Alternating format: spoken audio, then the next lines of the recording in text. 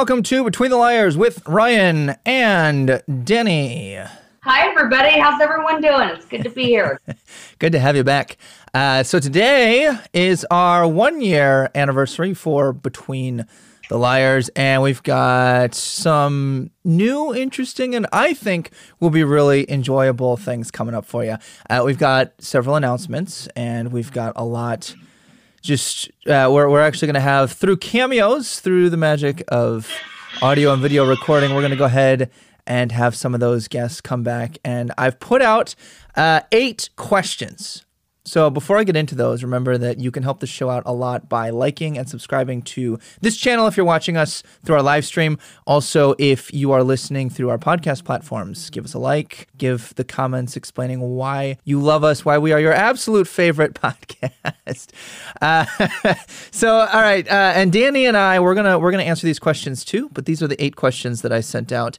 What inspired you to start your podcast? Because we've done a lot of networking with other podcasters. Danny, this question towards you will be more towards your TikTok. We'll make that applicable for you. What is the biggest lesson you've learned since you started? What's the biggest challenge you faced as a political commentator? Both sides of the aisle. We get a lot of hate as political commentators. You're going to piss some people off. If you're not pissing people off, you're not doing your job right. 100%. And actually, just as a side comment, what's been really interesting is that our most divisive topics have been the ones that have been the most viewed. They're the ones that people actually come and engage with, which not what I would have thought to begin with, but here we are. Let's see. Number 4. So I posed this question. You said yes when we asked you to collaborate. What made you say yes, and what was your favorite part of crossing over with us? Number 5, how has collaborating with other podcasters benefited you or been a positive experience? They've had me or Josh or Marcelo on their shows. They've been on other people's shows. So I really just wanted to dig into, what do you enjoy about this? Because, most of us are not getting paid. We don't get enough viewers for it to be monetized. So there's something driving your show. And if it's not money, I wanted to know what it was. Number 6, what was a lesson, good or bad, or surprising that you learned? And then I asked him to say something nice about us, because we're vain like that. And then the 8th question was to plug their show and their content. So if you want to know the people who responded, we have Luigi from the Agree to Disagree show, we have the Alt Left podcast, we have Ken from Taboo Topic, and we have Joe Bob from the Daily Caller / Turning Point USA. All of their information, like their link trees and stuff like that, linked below. Danny's stuff will be linked below, and so you can follow them, check out their other content, and we're going to hear from them. Danny, before we get into this, I heard you got a new job. I want to hear a little bit about that. In the news of updates. Well, so it was offered again. So let me start from the beginning. I am a 3-time felon here in Arizona. It's been since this 2015. It's been difficult to find housing. It's been difficult to find a job. It's been just difficult to be a part of society, period. Regardless if I've changed my life and I've got a degree and I'm giving back to the community that I not stole from literally, but I was not good to, driving intoxicated takes away from the safety of the community. So I'm doing my best to make a living amends to everybody that doesn't even know what happened because I put them, their family, their friends in danger of driving intoxicated back in 2015. And I'm not okay with that. So daily, I make a choice to make a living amends and do the right thing and treat people well. So with the job part, I never believed for the longest time that I was worthy of a position other than something minuscule, that was just what I was going to be the rest of my life. And when the state representative, Walt Blackman, stood beside me and told me, his exact words were, somebody must have told you something when you were younger that you believed. That was a lie. I don't know. He was right. Whether it's you're not worthy or you're not good enough, and it's stuck. And then with everything that came afterwards, it's stuck. So, finally, after working with him and then a year and a half of not working with him, but still building myself and still doing better. Hi, Squeaky. And like just realizing my worth, working for the Reveille Foundation, changing lives. I thought, shoot, I'm going to go ahead and apply for both the VA hospital and the Arizona Department of Veterans Services. I get a call back from the Arizona Department of Veterans Services, and they offer me the position of Veterans Benefits Counselor. I was blown away. A couple days later, they called and rescinded the offer. I am always an open book. I'm always upfront. I let them know about my background. They know me well anyway. But for some reason, it just wasn't going through HR. And when they called me and told me, I said, with all respect and nothing less, that's not going to work for me. And I said, I will call. We'll talk soon. Okay. And I said, thank you for the offer. I appreciate you. You'll be hearing from me, not threatening, politely, not even assertively, just kind, that's not going to work for me, guys. You'll be hearing from me soon. So I got together more letters, character letters from people who are very well known in the community and that know me personally, and the strides that I have come over the last 5 years. And they wrote letters and they stood behind me. I'm sure they called. Well, I got a call a couple days ago that said, we'd like to reoffer you the position.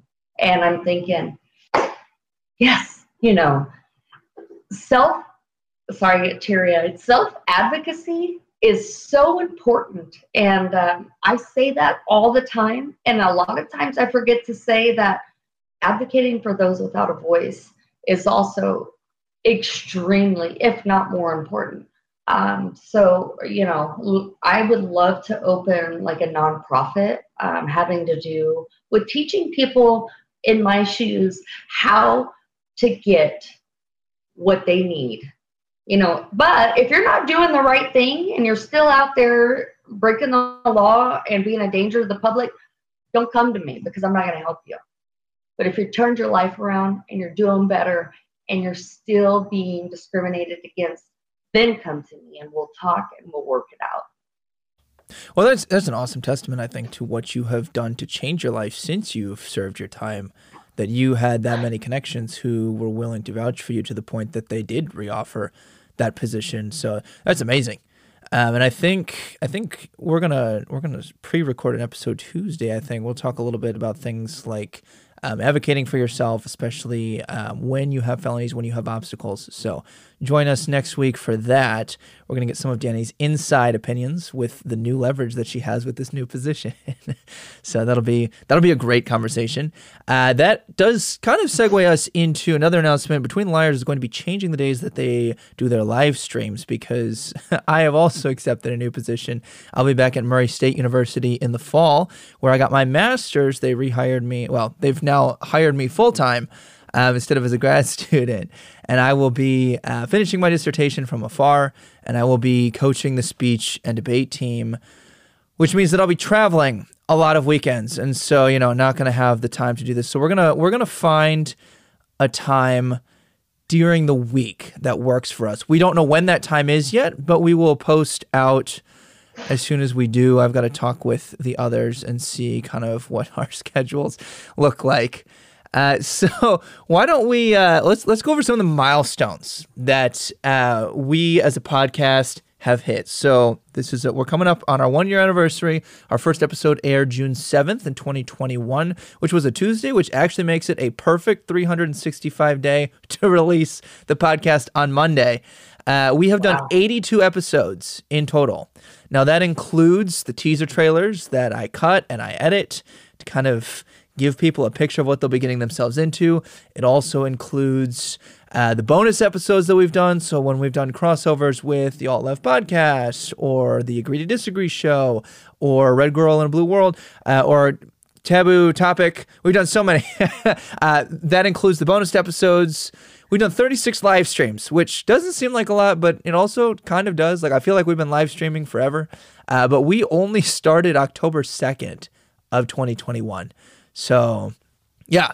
That's not a long time, but No. man, I mean, even the Julie Gunnigal, who I'm working with for Maricopa County Attorney, has seen this, I believe, prior to me, which is pretty dang cool. So yeah, the analytics for YouTube, I think we've got like 2,000 hits on our stuff, maybe. So out of 30 episodes, that's not a bad spread as far as viewership goes. No.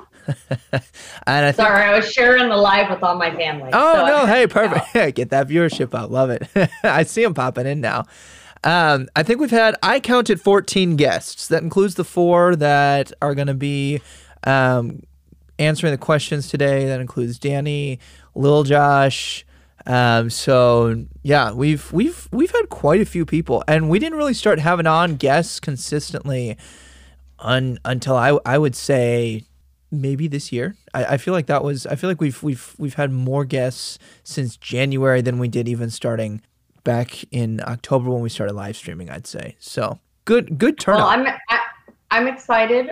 Julie Gunnigal did say she was interested. If you guys haven't known, Ghost Floof, I don't have access to comment back. I don't know if you can give me that, Ryan. But man, thanks for that comment. This one right here? Yeah, I just don't have access here to respond. Yeah. But anyway, I just wanted to say thank you. So Julie Gunnigal, the county attorney candidate that I'm working with, she is interested in coming on the show. This woman is one of the most amazing women I've ever met. And that is why I switched my voting registration once I got my civil rights back. Yep. So, I'm no party specific in order to be able to see and receive all information regarding the Democratic Party, even though I'm only going to vote for that one. But right. Whatever. Maybe sheriff, because those don't need to be a red or blue fight. That's a fight for saving lives, period. Right. Absolutely. And I'm excited for that because when you were first coming on, we first started collaborating. You were like, oh, this might be a thing.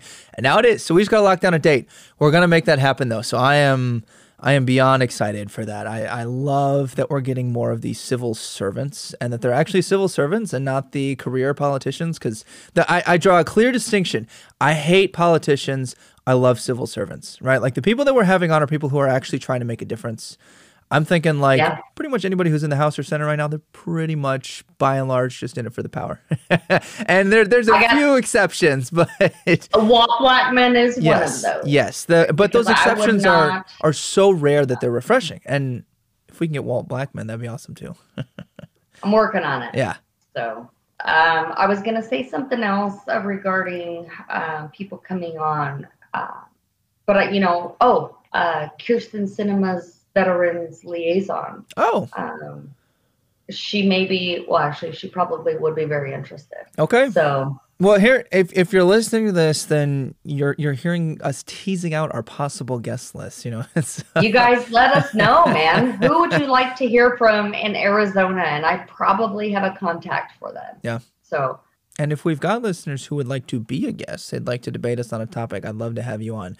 I would particularly love to have more left-leaning people on and more conservatives. But I feel like, I don't know, I'm really trying to find someone who is in favor of gun control, because I would love to debate them on that. So that's kind of my area. Okay, see if they're interested. But I would love to have people who strongly disagree with me on. And you'll see. Let's start with Luigi. Luigi and I tend to agree more than we disagree. I'll play his answers and then we'll chat. So I'm going to minimize us here. Pull us down just a little. I love this StreamYard. It makes it so easy. All right, let's make sure the audio works here, and we'll go. Hey everyone, it's Luigi here from the Agree to Disagree Show podcast.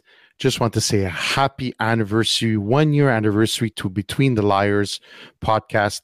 That is quite a feat in this day and age. So congratulations, guys. It's been a pleasure getting to know you and working with you. So without further ado, what was my inspiration to start a podcast? My mom and my friends always said that I had a big mouth, and I've always been heavily opinionated. And with the way the world has been going, At the beginning of COVID, I was, found myself like all of us at home, stuck and quarantined at home, and I decided to get out there and start a podcast. This was actually my second one, but this one I used to do a prior one with a co-host, and I decided to do it a little bit different in the format that I'm doing it today, and that's pretty much it. I just feel that I do have a message to give. I love learning new things. I love meeting new people, whether it be guests or other podcasters, and that's the reason why I started podcasting again. My biggest lesson I've learned is basically not necessarily changing my beliefs in how I view the world, but more on the fact that I'm willing to listen more now as I get older, and I've started this podcast. I have learned to agree to disagree with people, but even if people I disagree with, I want to try to understand them, why they think a certain way. And sometimes they have changed my mind, or at least I will even like I said, if I don't agree with them, I will understand them, and I could see their point of view on why they're so adamant about a certain point. So I've definitely learned that in doing it. My biggest challenge being a political commentator is basically, of course, being called all the names in the book, whether it be transphobic, racist. The list is too long. I'm pretty steadfast in my beliefs, and that has definitely been the biggest challenge in terms of, especially in today's world where everyone has a voice and everyone thinks they're right and their opinion is the only one that matters. That has been definitely my biggest challenge right now, dealing with that. I'm aware, we put ourselves out there as podcasters. I'm well aware of that, and we open up ourselves for ridicule, and but that's okay. I've learned to deal with it. I learned to ignore a lot of it, which I think is the best thing that I could do for my own mental health. So why did I say yes when Between the Liars asked me to collaborate? Well, basically, I love their point of view. I love the fact that it was my first point of contact with American politics and American podcasters. Not sure if you're aware. I am from Montreal, Canada, Quebec, and our point of view, the way we see things, is very different than Americans. Obviously, even though we're very much alike in so many ways. So it was just a great collaboration to get to know you guys and to discuss certain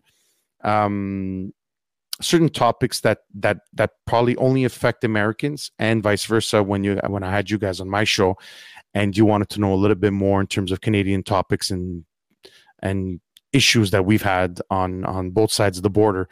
So that was definitely my favorite part of the crossing over, was trying to understand certain views and why are certain American states or just the American thinking processes could be very different than the Canadian one, even though, like I said, we are very much alike.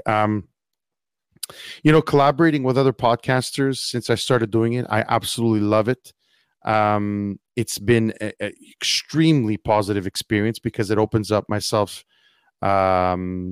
personally in terms of seeing different points of view, and also to see what other podcasters are doing and how well they're doing and how well researched and what they're putting into their show. And it sort of gives me a boost as well to want to be better, to have better content and maybe better visuals and just better audio, or just general a better show and a better experience for our listeners and our watchers in terms of the video. So it's definitely benefited me. Because I want to be a better podcaster when I see and I compare and I collaborate with other podcasts. So I'm really happy that I've done that for sure. I've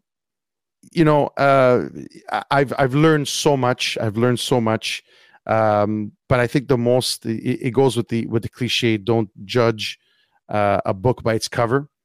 And also try to listen to people that you extremely disagree with. I've had some guests on my show that I've not that I regret it, but I was actually happy that I did it. But just like I said, to hear their point of view. So I have no regrets.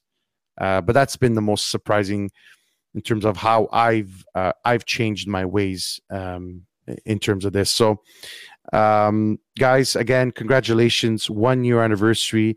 I really do enjoy your content. I think it's really well done. You guys obviously care about what you do, and it only helps the entire podcast community. So thanks again. Agree to Disagree show says congratulations to Between the Liars, guys. I'm really proud of you guys, so congratulations again. And so Agree to Disagree show, you could catch us on any of the podcast platforms, whether it be Spotify, Apple, Google Podcast, YouTube, Facebook Live, Twitter as well. Anywhere and everywhere you could find our show. So thanks again. Congratulations, guys. Here's to another 10 years, let's say. All right. Take care. Thank you. All right. That was Luigi from the Agree to Disagree show. His stuff is linked in all of the bios below, and we'll make sure that that's also available on our podcast platform. I actually was very fortunate to find Luigi. I just pretty much, let me think here. Yeah, literally all the people that are coming up, I took a shot my shot, and I just sent him a message on Instagram most of the time. And I was like, hey, I found you on X platform. I think you've got great takes.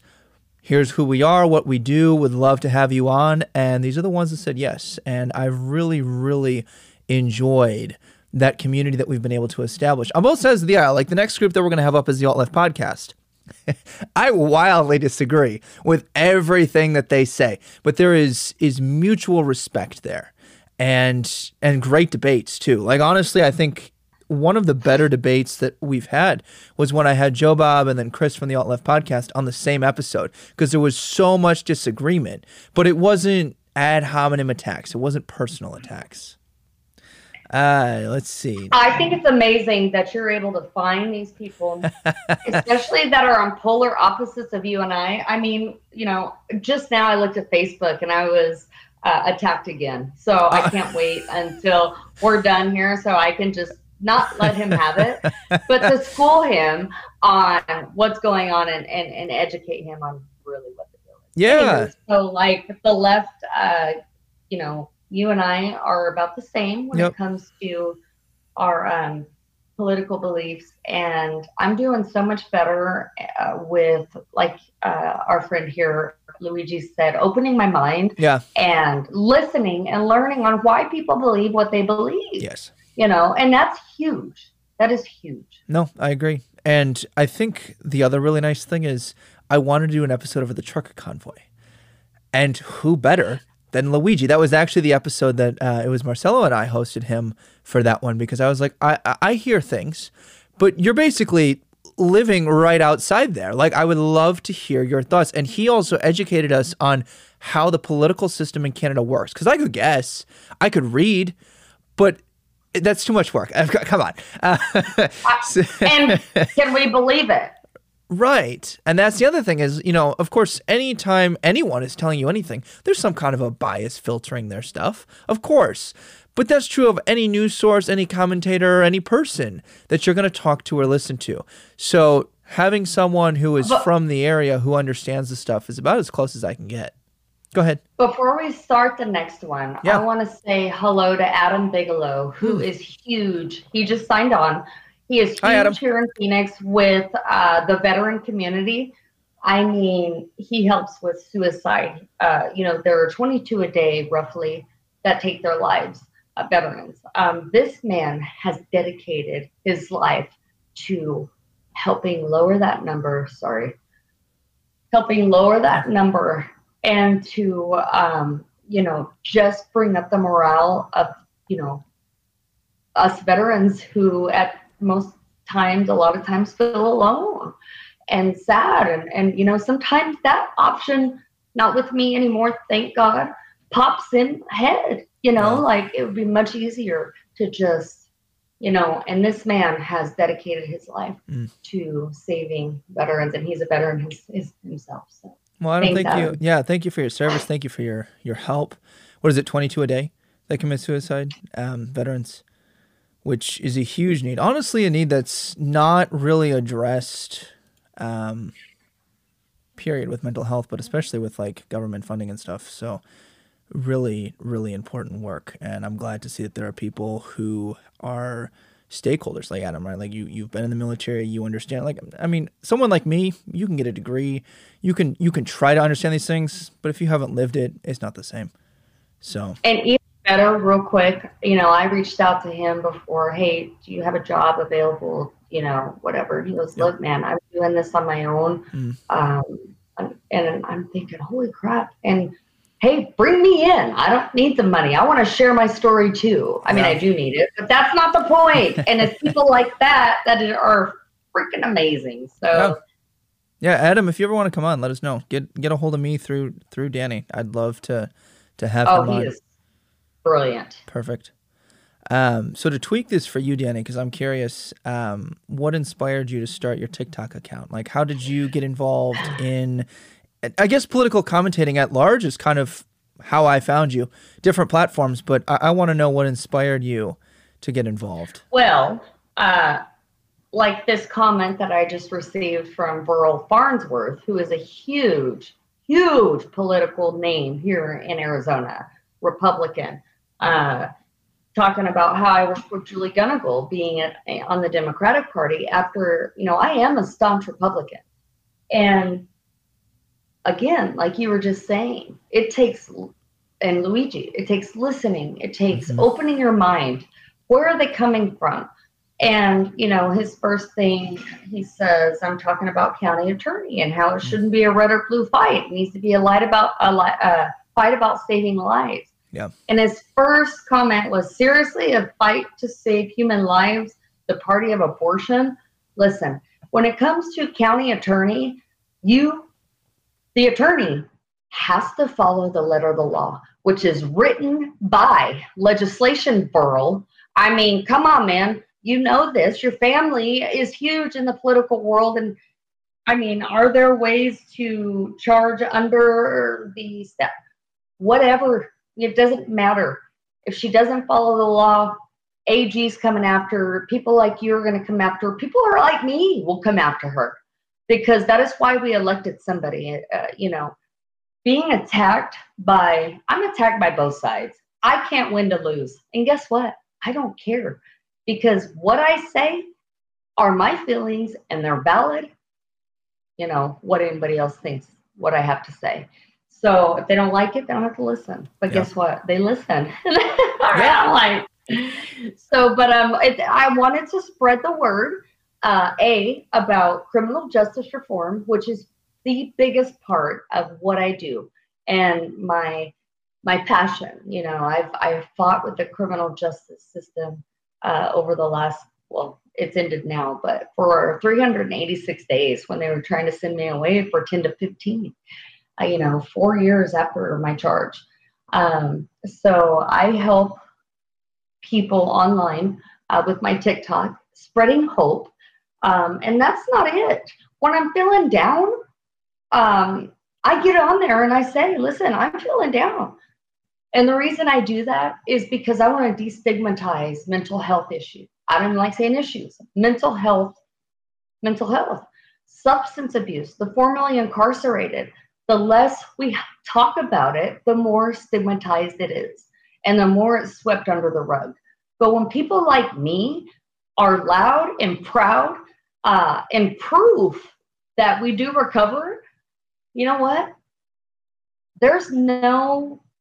You can deny it all you want, but the proof is in the pudding, dear.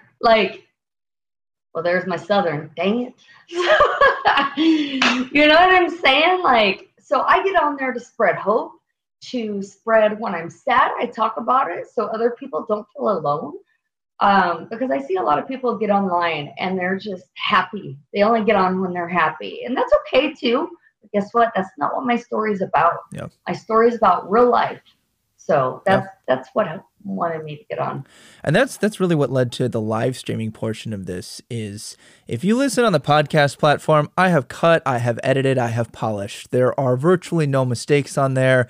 We take time to remove the breaths. Like, it's just as polished as can be. If you want transparency, come watch us on the live stream. If, you know, and that's what this episode is really about, is just humanizing all of us and the guests that we've got coming on here one after the other, so that, I don't know, I personally am always fascinated by, you know, listen to the radio. I want to see what it's like in the booth. If I'm watching YouTubers, I want to know what it's like in their studio. And so that's a little bit about what this is like, is a bit of more of a behind the scenes glimpse. For me, this question, what inspired you to start your podcast? I did debate for 4 years. I've now coached for going on 7.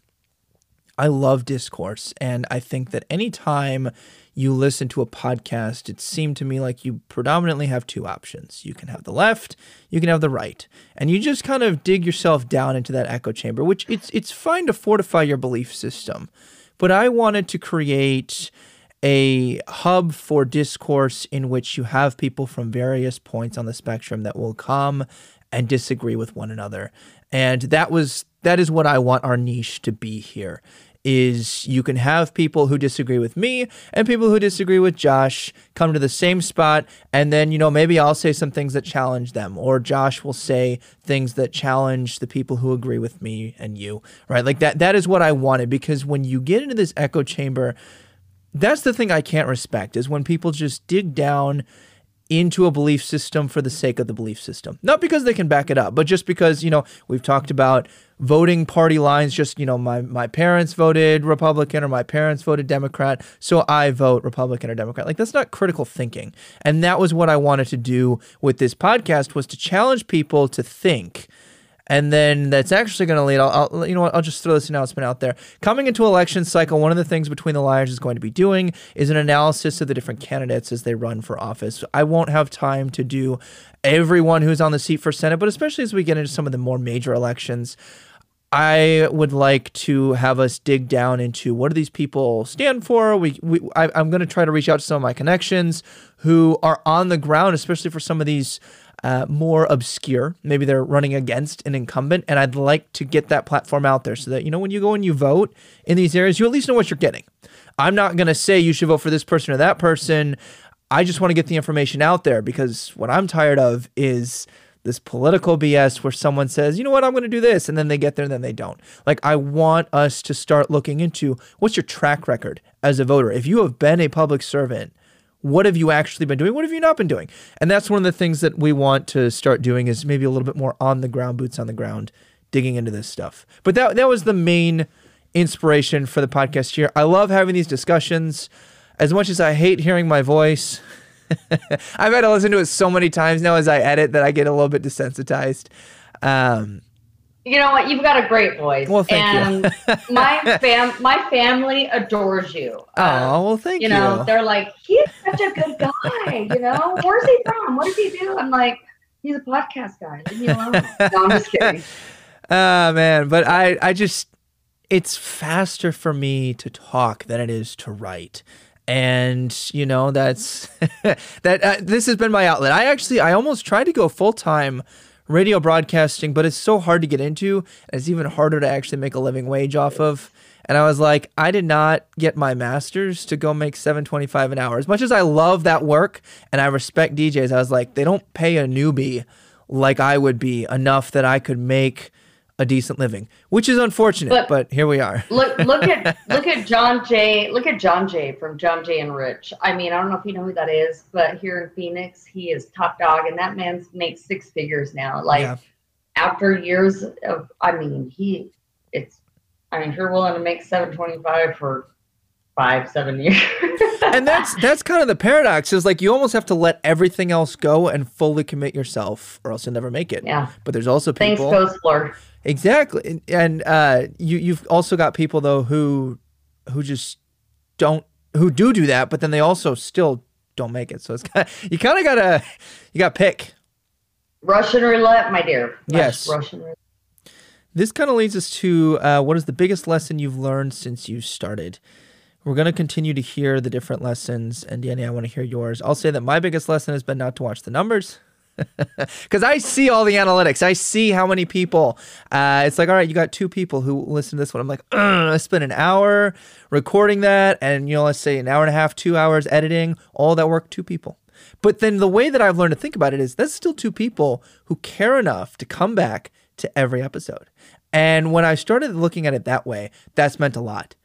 It's meant a lot more to me, even though, every person who does something like this, their dream is probably, I want to have 1 million followers, right? I want to have thousands of views. You overlook the people who are there for you, who consistently come back, who engage with you. And I've really learned to appreciate the people who come to every single live stream and who come and listen to every single episode. It means a lot. So thank you to those who do that. Yeah, of course. What about you, Danny? Biggest lesson? For me, I would say the biggest lesson regarding my show and what I've learned, like TikTok-wise or on here or both. Is that what you're talking about? Anything you want to. So I would say I would like to make that a little bit more broad. Sure. My biggest lesson that I have learned regarding being so open publicly and in politics is to allow my skin to get a little bit thicker. I've done a lot of growth over the last 2 years. And when I say a lot, I mean a lot. I used to seek validation constantly. And, I didn't know who the heck I was, man. Like I would mesh into whomever I was dating at that time. I would bounce from relationships because I couldn't be alone. So like, this last 2 years, I've been single, no dating, no nothing. And I think that the biggest lesson I have learned is that I don't need validation from anybody. Because again, I said it earlier, what I'm saying are my feelings, and those feelings are true because they're mine. Whether you agree with what my feelings are or not, it doesn't matter. They're mine. And that's how I have to look at it in order to not get sad or down or, which it could happen if I started to get in my head like, wow, and was Burl Farnsworth really right? Like, no, he's not, because, well, he's just not anyway. But it's just, we don't need validation from others because our feelings are our feelings and they are truthful to us. So that is my biggest lesson, is to stop seeking validation and acceptance from others. I mean, I even let my mother go the other day. Like, you're hurting me. I don't need you around right now. Bye. Yeah. And that's setting those boundaries is really hard too. Or even just reframing the way that you accept the way that people criticize you. Like I said, like our most watched and engaged episodes are the most contentious. And I, being the person who, ironically, likes to avoid conflict, I like avoiding relational conflict. When it comes to like discourse conflict, that doesn't bother me when I don't have anything like emotionally or personally invested. But I tend to avoid those more contentious episodes or topics rather, because I don't want to step on people's toes. And yet, those are things that people care about. It was like literally, when I say overnight, I mean 2 weeks ago, 3 weeks ago, I was still kind of tiptoeing around things. But when that job offer came and was rescinded, I was like, wait a second. Yeah. Nope. I am not okay with this. I will get back to you. Yeah. I mean, I'm nobody, but I made sure to let them know I was not okay. And so that was like the beginning of who knows what. Because look out, world. You ain't telling me no if I want something. Yeah. Well, I think just kind of this idea of thicker skin is a good segue into our next guest, which is the Alt Left Podcast, which I found in a Facebook group of all places. We were mutual people in just basically like a podcast community. You know, people can ask questions. And the question that I believe they posed was something along the lines of, is there anyone out there who is more conservative leaning, who is willing to have a good faith debate? Because we can't find them. The only conservatives we find are more of the alt-right people who call us a bunch of commie swine who won't engage us on the actual merits of our arguments. And I was like, well, here I am. And so I just messaged them, and I messaged their account. And I was like, if you're interested, pick your topic. I said, these are my 7 areas that I'm at least fairly proficient in, and I would love to have a conversation with you about those. Let me know if you're interested. And they got back to me. And so I was on their episode first. I went on their show, and then we had them on with the voter reform. So I'm gonna go ahead and pull them up, and we'll play them. Answers from the Alt Left podcast, the best podcast on the left side of everything important. Sorry to do this to you, but you may want to do that because you started before Kay hit record. Good. You know what? That's a real good display of how good we are. Man, just coming in, sliding in sideways, half-ass. I love it. Fuck it, we're doing it live. Don't worry, I'm going to edit the shit out of this. Oh, fuck yeah. So, question 1 is, what inspired you to start your podcast? Matt? It's pretty much your story.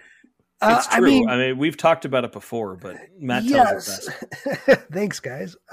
Well, I mean, we've been friends for a while, and the 3 of us specifically in our fairly large friend group have always really enjoyed politics debate. I mean, not just politics. We talk about all kinds of nerd stuff, as many people on our show have seen, but like we've always just tended to just really get into it more than anybody else. And we would notice that whenever we'd have these get-togethers, and sure enough, Chris or I would start arguing about something, or, you know, Kay usually came in with religion. Never happened. That's where Kay and I would team up against Chris. But it would always tend to, it would just be us on our own. But eventually we would start seeing groups of everybody, even people we didn't know that had shown up, kind of following along. And it hit me around the time of the pandemic. Even before that, I think I mentioned this, that we should do a podcast because so many people seem to jive with what we're saying, even the ones that disagree with us. And so I pushed it and pushed it and pushed it. And everyone was like, I don't know. And then the pandemic hit, and Chris was like, hey, maybe we should do a podcast. And so we basically said, okay, let's give it a shot. We did some research, looked into it, and we realized like the mics really weren't that expensive, and a lot of the software was free. And so we decided to give it a go. And that was it. Number 2 is, what is the biggest lesson you've learned since you started? Anything from maybe a change in your beliefs, a podcast obstacle you've overcome, advice to pass to our audience? I would say, if this is, you need advice in like running a podcast, is again, no sacred cows. We started off, man, if you listen to episode 69, nice, versus episode 1, it is night and day. We had a hard format. We didn't know what we were doing, and we found our way along. And don't be afraid of that. Don't think like this is the formula and we're gonna fucking work it. Like, no, just do it. Do what works for you. If your audience reacts to something that they like, do that instead. Like, just go with it, because at the end of the day, people respond to genuineness, and they respond to your real interactions, not you trying to focus and shoehorn yourself into something that nobody wants. Yep, couldn't agree more. Question 3: what's the biggest challenge you faced as a political commentator? My biggest challenge as a political commentator has been to not go off the rails. Yeah, we all kind of have our soapbox moments in this podcast. There's our issues that we have, kind of our pet issues that we're really passionate about. And it's easy to get ranty and go off and forget, hey, we got to kind of keep things tight, because people don't necessarily want to always hear us just get on our soapbox and rant. I don't know, maybe they do, but I think that's absolutely a struggle for me as well. So question number 4, you said yes when we asked you to collaborate. What made you say yes? What was your favorite part of crossing over with us? I would say is we have actually had a hard time getting people from the right on, because obviously we're a very skewed left podcast. This is not a someone from the left and someone from the right. It's not one of those. It's everyone's on one side of the boat. And so it's a little hard to get someone to Shanghai in here. And Between the Liars was super down for it. Ryan was the first guy who was like, yeah, I'll jump into the fucking Shark Tank and do it.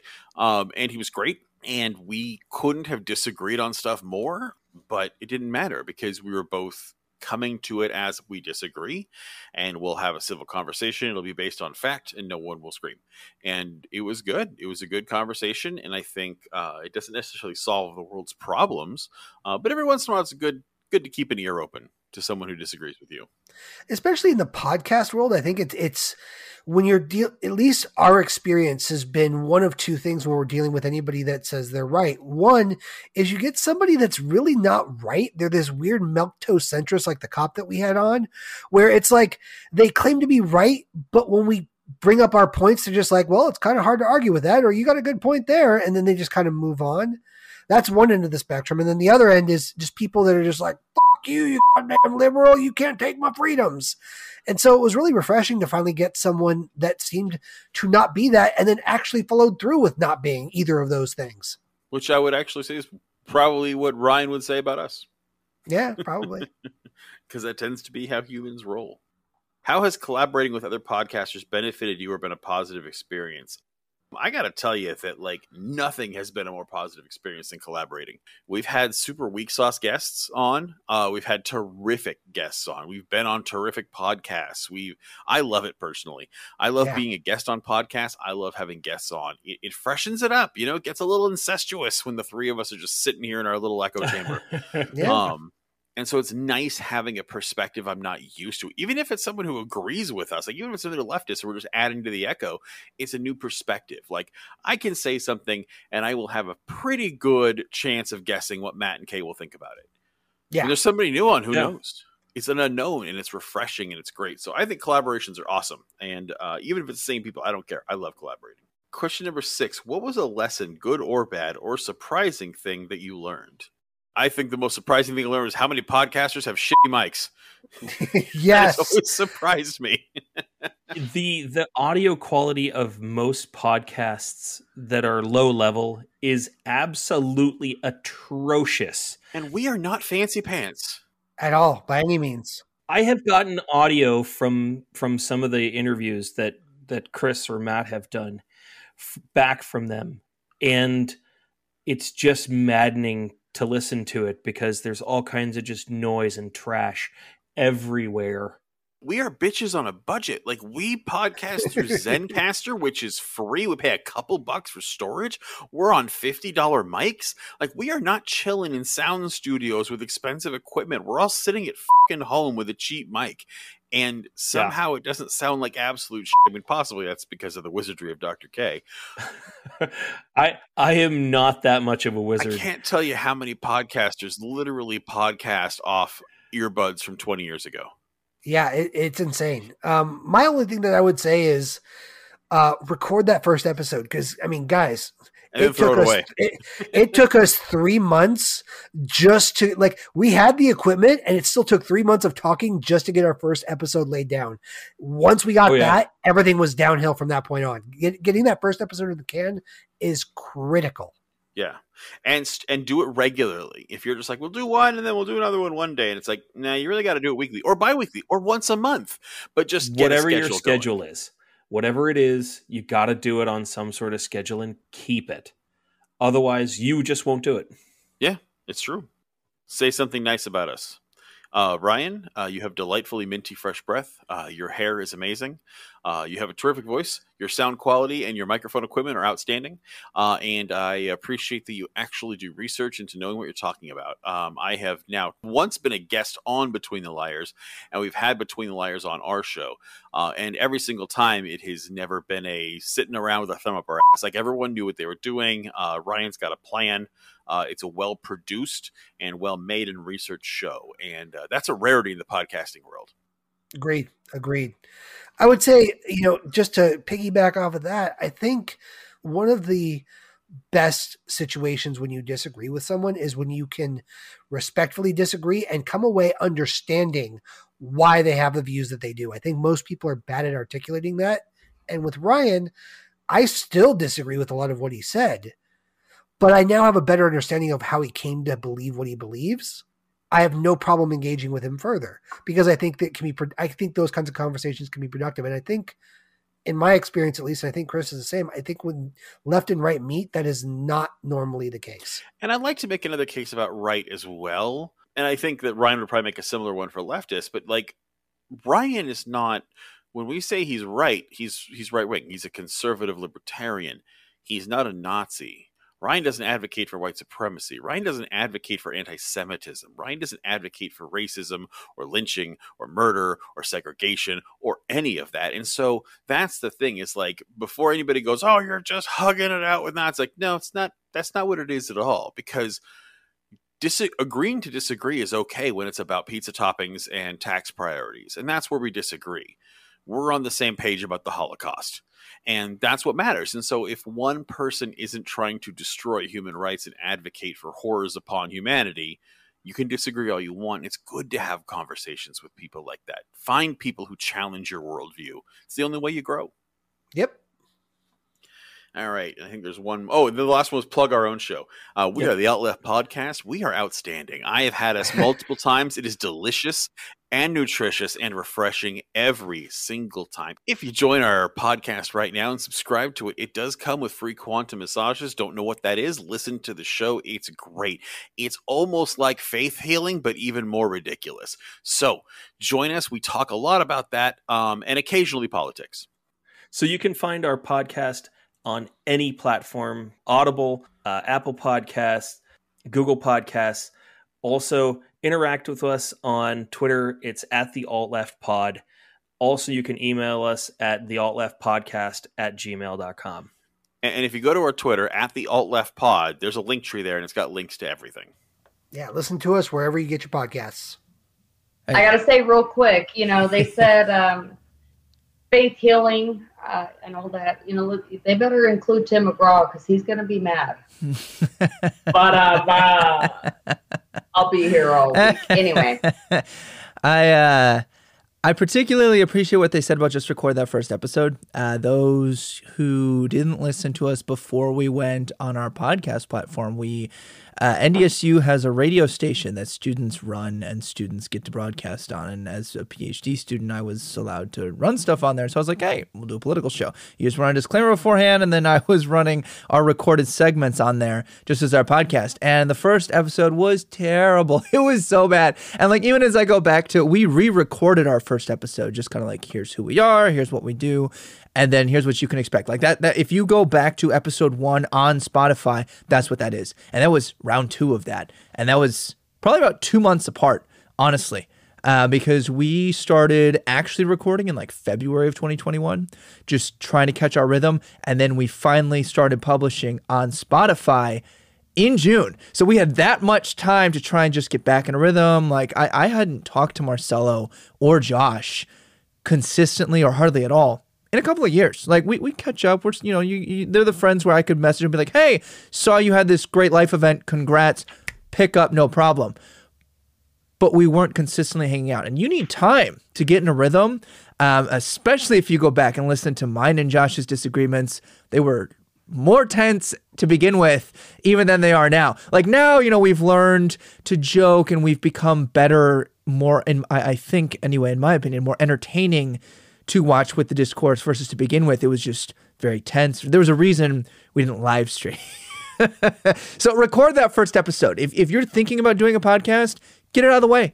Even record it and never let it see the light of day. They said burn it 100%. That's what we did.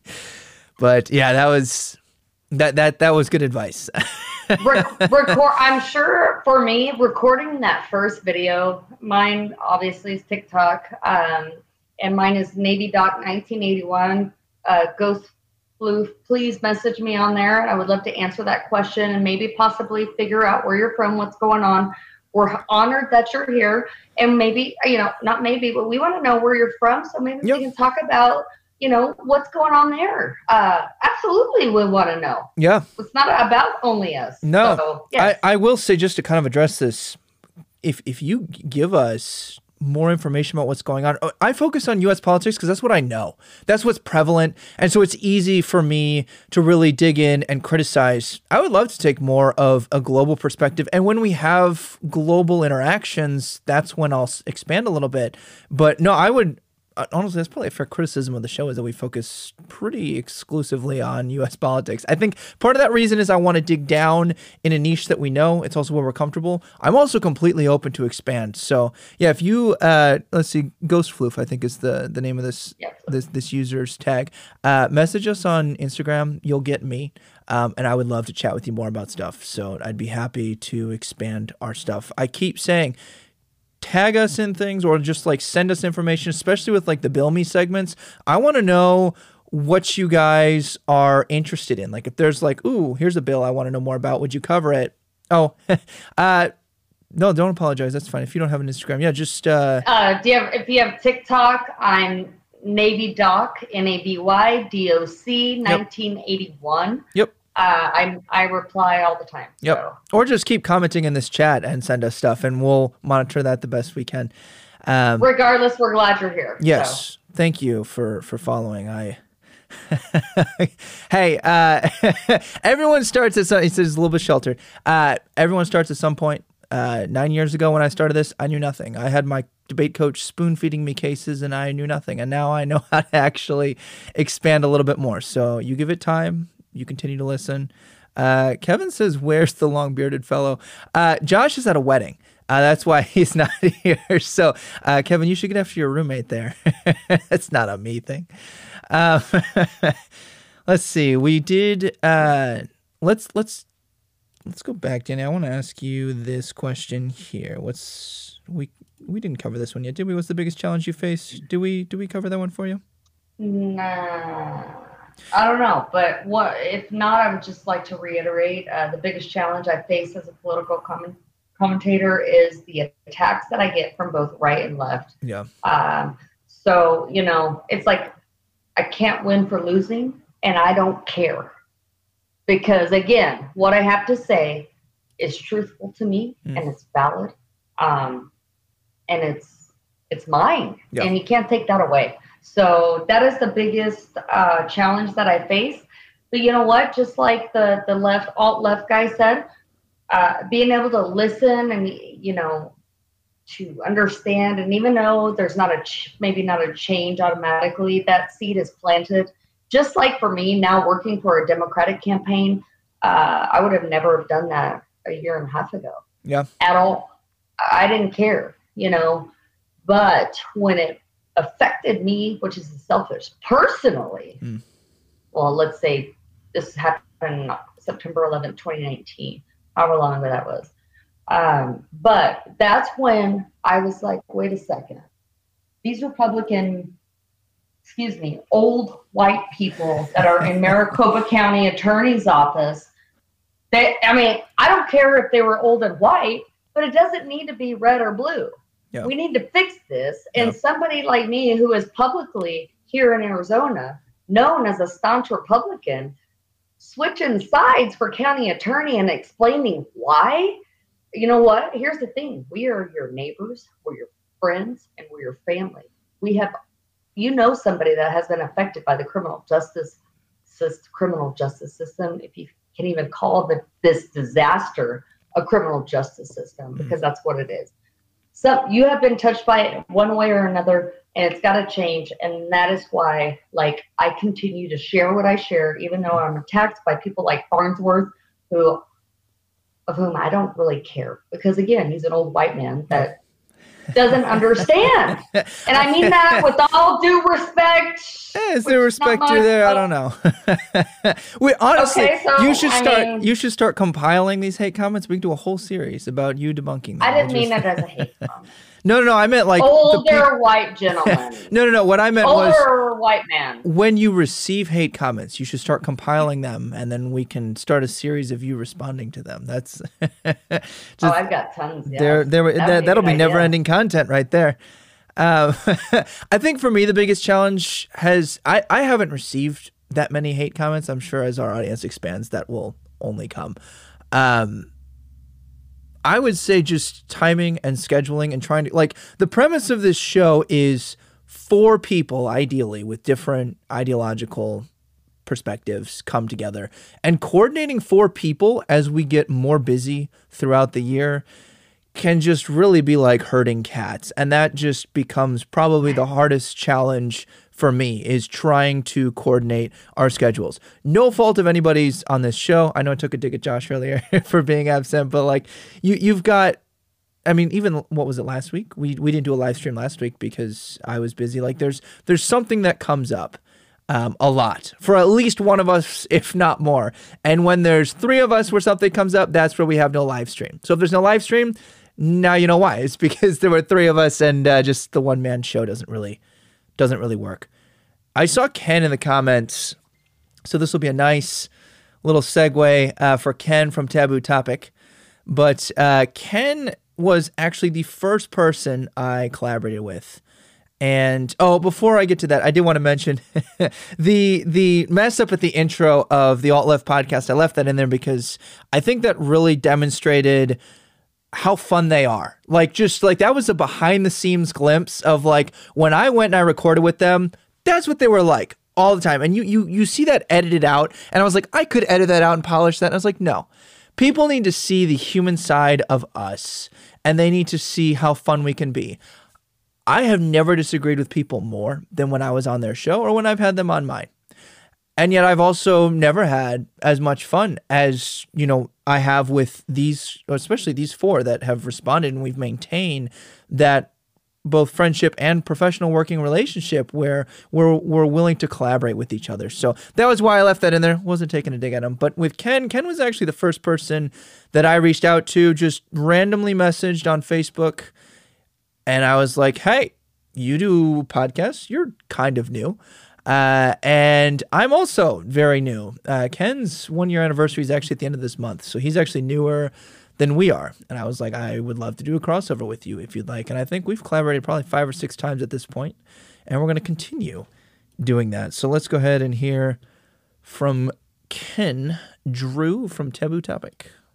What's up, guys? This is Ken Drew from Taboo Topic, and I am doing this for Ryan and Between the Liars 1 year anniversary. I was asked to answer some questions that Ryan sent out for all the guests that have collabed with him. So here I am offering the return. So returning the favor, something along those lines, right?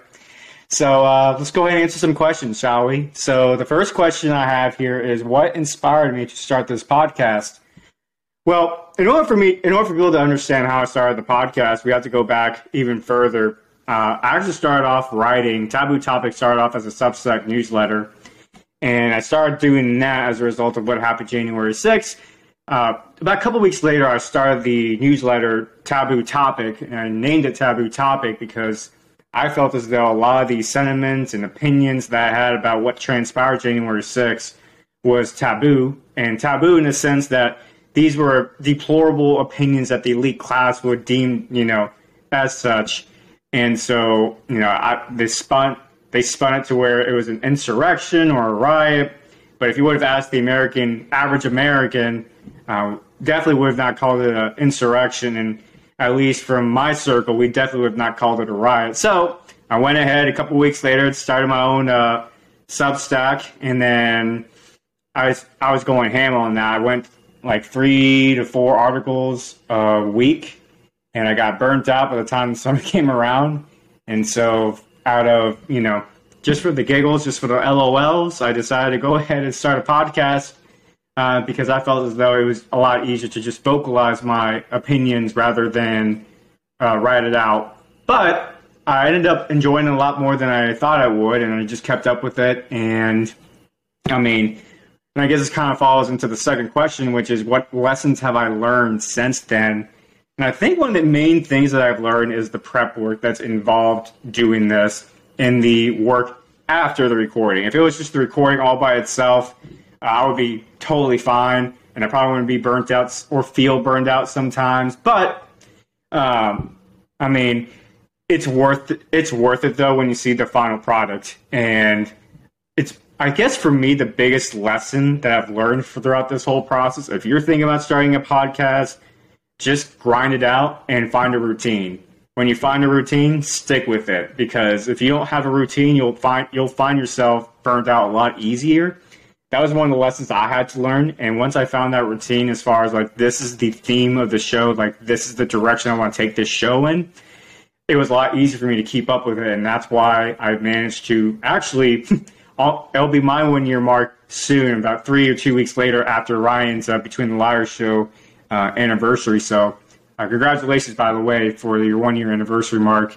But that's one of the main lessons I've learned. And also, I mean, kind of leads to the next question as far as one of the challenges I've had to overcome as a political commentator, I guess, is the suppression, the shadow banning to an extent, being a conservative or having a conservative opinion in this world, as far as, you know, using the platforms such as Facebook, Instagram, Twitter, though I'm not sure the direction Twitter is going right now. Hopefully it's a better direction with Elon Musk under the helm. But when it comes to social media platforms such as Twitter or, Facebook, Instagram, even TikTok. I eventually got on TikTok thanks to Ryan. He inspired me to get a TikTok. But really, when you have a more center-right or even a center-left opinion, anything that goes against the far-left extreme, it becomes a lot harder to advertise and market your product, market your content. So it's really one of the biggest challenges, I think, as a political commentator. It's a little bit hard, too, to ignore some of the comments that some people make every now and then, especially more or less when it comes to my writing. Some people have commented on my writing, and the criticism really wasn't so much about my writing as far as like, wow, you know, he's a terrible writer, but it's more or less criticizing my opinion, and my opinion in particular. They don't really argue based on the substance of my opinion. They just see my opinion and then they call me a bunch of names that have absolutely no relevance to the work I put out. So that's really one of the main issues. People like to say you have to have thick skin, kind of pivot back to that other question. You really have to have thick skin in this game. And so that's been, I guess, one of the challenges as a political commentator as well. But it's worth it, though, because where there's critics, there's also support and encouragement. And that's one thing, I guess, I have also learned in this process. And then one of the challenges as well is to socialize and network, because I'm an introvert. And so it's not in my nature to actually go ahead and reach out to people and try to collab and network. That goes against my nature. And so it's been cool to see my own growth in that sense, like the willingness to reach out and initiate something, which actually kind of leads into the next question as far as why did I say yes to collabing with Ryan? So, I mean, frankly, the main reason why I said yes when he first reached out and asked me, I was genuinely humbled by the fact that he reached out, because I always kind of struggled, I guess, feeling seen. And when he reached out, I felt seen, and I felt like someone actually saw value in my work worth investing into to have such a collaboration. So it was kind of an easy yes, and ever since then, I mean, I keep collabing with people, Ryan from Between the Liars, and I have him come on my show as well because, I mean, he's a good dude. So it's pretty easy to collab with someone when you can get along with that person. So that's one of the main reasons why I went ahead and said yes to collaborate with him. How has collaborating with other podcasters benefited you or been a positive experience? Well, I kind of hit it already, where you get to meet new people. That's really one of the benefits. And weirdly enough, all the new friends I've made since I moved back to Florida have all been online from the podcast community. And it's a neat, unique community where, I mean, we're all just trying to help each other out. And I mean, there's so many podcasts out there as well that you're competing against, which that'll just pivot back a little bit too, as far as like one of the lessons I've learned as well is trying not to go in with the intention of trying to be, I don't want to say be someone, because it's okay to want to be someone. But I think when you go in there with the expectation that you're going to get Joe Rogan's numbers, you can be easily discouraged. So that's one of the things I've learned as well. And one of the things I've benefited from collaborating is like it's helped my channel grow, my show grow, and I've helped other channels grow as well, which I mean, it's honestly pretty fun to collab with other people anyway, and so it kind of helps my mental health to interact with people anyway. What else? I mean, as far as the lesson or surprising thing that I've learned about this whole process, I mean, I've kind of touched on already as far as the prep work involved and the editing portion, like post-recording. It's really one of those situations where I never thought how much work, because I never worked in media before. My friend, one of my best friends, worked in media, and he's actually teaching media at our old high school, which I have a newfound respect for what he does now, just because now I understand, at least partially, because I just do a radio style for now. Eventually, hopefully I'll start a live version or a camera version where you can see my face while I do the recording or while I do the podcast. But the amount of prep work that's probably been the biggest surprise for me is doing the prep work, and also the amount of support I get is also support. I didn't really anticipate the amount of support I would get doing this, especially from my best friend who's a socialist. He's a very left-leaning socialist, but he's the one who's giving me ideas how to increase my show and, some design ideas. And really, you don't really expect that in today's society. At least the media, that's how they spin it, to where like the left and right can't get along, and people are losing friendships and family members.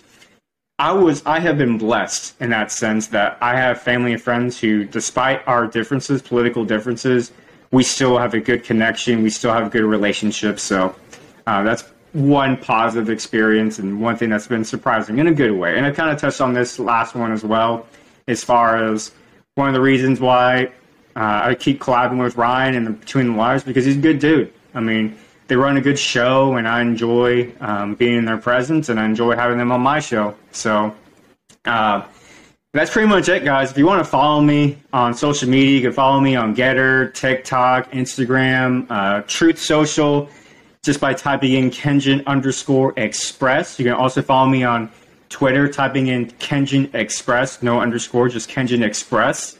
And literally just type in engine, spell the word engine with the letter K in front of the word engine, then you get Kenjin, one word, Express. And then you can also follow me on my Substack newsletters, because I still am doing that. I do this 2 episodes a week, or one episode on Wednesday. I do a hot seat where I pick one subject, story, opinion, and literally it's in the name in itself. I put it on the hot seat, and that's actually based off what I write on my newsletter. So if you want to check that out, it's kenjin296.substack.com. And also, if you want to listen to the other episode, the other edition on Fridays, where I do a weekend review where I pick 3 to 4 current event stories. Actually, if I have a guest, they'll also pick 2 to 4 current event stories, and then we'll react. We basically react to the current events, and we just try to digest what the heck's going on in our country and the world around us.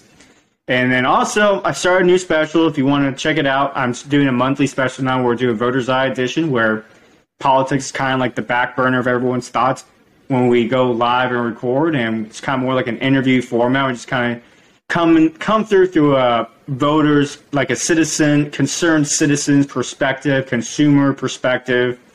Politics may get brought up, but it's because of our bias, but that's not the main intention. We're just trying to take the politics out, and we're just trying to talk to us like Ryan and Ken. It's not political Ryan and political Ken talking. It's just, 2 dudes talking kind of deal. So if you want to look into that as well, it's once a month. I just started. I did a interview with a Canadian journalist last month, and I did another interview with someone who does his own podcast called the Conservative Nerd Podcast. So that's another plug-in right there for my other friend. But we talked about the situation with the Star Wars franchise and the association with Disney and how that's going to affect us as consumers. So if you want to check that out as well, by all means, do that. And with all that said, folks, Ryan, congratulations on your 1-year anniversary, and until next time. So Ken has actually been a huge part of inspiration for me. His different segments is actually what encouraged me to branch out beyond just the debate portion that we have going on here. I really, just to kind of stay true to the nature of our show, if we weren't going to do the debates, I didn't want it to become overwhelmed with like a bias.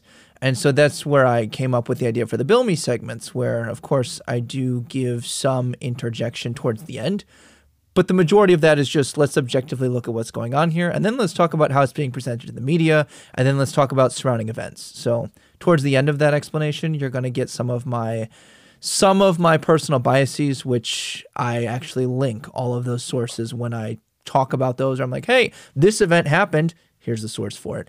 And so just having different things to have different appeals to our audiences was an inspiration I drew from Ken, starting an Instagram, inspired by Ken. He was like, hey, do you have Instagram? And I was like, nope, never thought about it. And then here we are, more followers on Instagram than our Facebook page. So, and then I got him on TikTok. So yeah, I think that one of the big takeaways and the resounding themes through each of these cameos for me has been how inspiring the podcast community is. Or just political commentary. I mean, Danny, just to expand it, just political commentary in general. Like, I think that it's very refreshing when I'm like, I feel when I'm by myself, what am I doing wrong? Why can't I get traction? You know, or if you're receiving hate, like, is it just me? Do I actually suck? Right. But like when you have these other people, regardless of the side of the aisle, we have a common goal. It's to get our podcast out there, is to have these discussions like Alt-Left Podcast, Ken, two completely different sides of the aisle, same goal. Have those discussions, and they're interested in that discourse. If you look at what people post online, though, you wouldn't think that. No. So what really interests me, what Ken had to say, was how he's an introvert, and this makes him feel validated. Yeah. You know, and that is huge. So when I started my TikTok, I barely started at Christmas. You know, I've got almost 10,000 followers. I don't know if that's good or bad. But, you know, like, I just get on there and I just talk the truth. Yep. And I get a lot of hate hate comments. But I also get, like last night, I get a message from someone that says, I really feel like it would be better if I just went with our Heavenly Father tonight. You know, when I said I want to destigmatize mental health, and I talk about when I'm feeling down, and I talk about when I'm not okay, because if you don't talk about it, it gets stuck here. And it's just a continuum of just a sick cycle. So I make sure and I put out there when I'm not okay for that reason. And you just messaged me just now. So that's why I've been looking at my phone, because that comes first. And I don't care if I only help one person. I will continue what I'm doing, because guess what? That man is alive today. I don't know what he would have done. I don't know. But guess what? He felt comfortable and safe to talk to me. And that right there is fucking important. And excuse my language, I'm sure that'll be beeped out. I don't care, but it is. And we saved a life. You know, I mean, him reaching out to me is huge. And I'm so grateful that I have the thick skin now. And when I don't, I talk about it, about my feelings being hurt, because I do have feelings and they do get hurt. But I get over it and I continue to do what I do for this reason. So I think Ken, I can't wait to be on his show if he's still willing to have me, you know, so I'm very excited. Yeah. I think it takes a special type of resilience to be able to bear the emotional weight of not only your own issues, but also the other people. Like, I mean, I think that's huge, Danny, that you are willing to do that, because that takes an emotional toll, right? Especially the heavier the issues that you deal with, like political aside, like that's one side of heavy, but like suicide, like the more heavy issues like that takes a deeper toll. And so it's very nice to Truthfully, go ahead. Thank you. I appreciate that. But I want to tell you something. Whenever, let's say, let's just hypothetically, I want to use, or hypothetically, I want to kill myself, or I want to do something that's not healthy for me. The longer that I keep that in, the harder it is to not do it. But the second, and I give this credit to Donna Alexander from Crossroads, because she taught me this and I will never forget. The minute you say it, it takes some of the strength away from it. Because guess what? You're not the only one that knows about it now. You're not the only person who knows that you're suicidal or you want to use. And those people hold you accountable. So it takes a lot of that away. And people don't realize that. Talk about it, because it takes a lot of that power away. And that is huge also. We got to talk about stuff. We got to realize that there's more ways than one to become sober. I don't care it doesn't matter. We'll get into that later. There's more than one way to skin a cat. And you just got to look and figure it out, and forget about the world around us saying our way is the best. Our way is the best. You're doing it wrong. You're doing it wrong. Guess what? Whatever works for you, and as long as you're doing a productive life and you're being a part of community and your family, whatever. Who cares what anybody else thinks, as long as it's legal, healthy, and good. Legal and healthy, 2 important stipulations there. I got to know that 100%. So I want to ask you this question now, Danny. You said yes when I asked you to collaborate, and you did ask me, like, hey, like, what makes you ask me to come on? But I'm curious, why'd you say yes? What was intriguing about our show? Honestly, I have a story I want to share. Now, does the story affect everybody? Probably not. But does it affect a lot? And can it touch a lot of people regarding even if it's family of a person, of somebody that struggles with addiction or incarceration or homosexuality or you name it, abuse, whatever. My story of redemption from turning beauty from ashes, hope. There is hope. No matter where you are, I was in the deepest, darkest pits of my own hell in 2015, and I wanted to die, but for some reason, I have an amazing grandmother, aunt, dad, who continually told me, you're better than this, you're better than this, you're better than this. Come on. Not in a bad way, right. But like, we love you. Right. What can we do? That's not going to enable you. You're better. Come on, let's help. But guess what? The majority of people who were like I was don't have family like that. So that's where I come in. That's where I come in. And I am that person to help lift those that don't have people like my family. And it's my calling. I am not religious, but I believe in God and Jesus. And that's, again, why I've been single for 2 years and alone. And I'm happy with it. But, I feel like it in my heart that I'm supposed to share and remind people that, hey, we are not alone. Not only by the grace of God am I sitting here today where I am. Yeah. So that is why I'm here.